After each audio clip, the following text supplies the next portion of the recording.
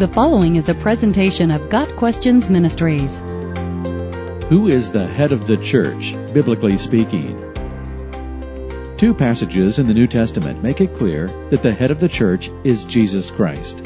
Colossians 1 verses 17 and 18 teaches, "And he is before all things, and in him all things hold together. And he is the head of the body, the church."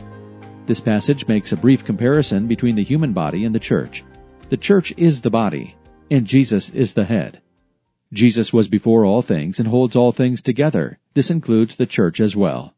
Ephesians 5, verses 22 through 25, speaks of the relationship between husband and wife and includes the teaching of Jesus as head of the church. Wives, submit yourselves to your own husbands as you do to the Lord. For the husband is the head of the wife, as Christ is the head of the church, his body, of which he is the Savior.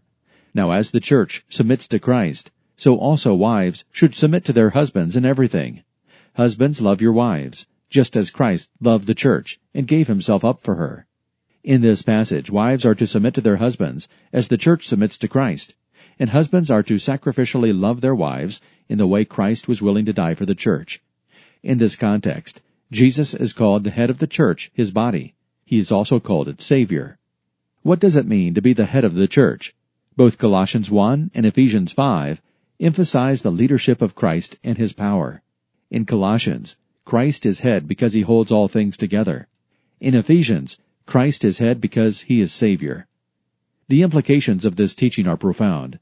First, church leaders are to surrender ultimate leadership to the Lord Jesus Christ. He is the one who leads and determines the teachings and practices of the church. Church members are to follow Christ first and earthly leaders second, as those leaders emulate Christ. Second, the love Jesus has for the church is expressed in his desire that we also love the church. The church is not a building or organization, but a group of people who know and worship Jesus. Christians are taught, let us consider how we may spur one another on toward love and good deeds, not giving up meeting together, as some are in the habit of doing, but encouraging one another, and all the more as you see the day approaching. Hebrews 10 verses 24 and 25. Regular connection with other believers honors the Lord, encourages us personally as believers, and allows us to encourage and serve others. While every church will have its own local leaders, the ultimate leader of any church is the Lord Jesus. He said, "I will build my church." Matthew 16 verse 18. It belongs to him. He is the head of the body and the only one with the power to adequately lead and love the church.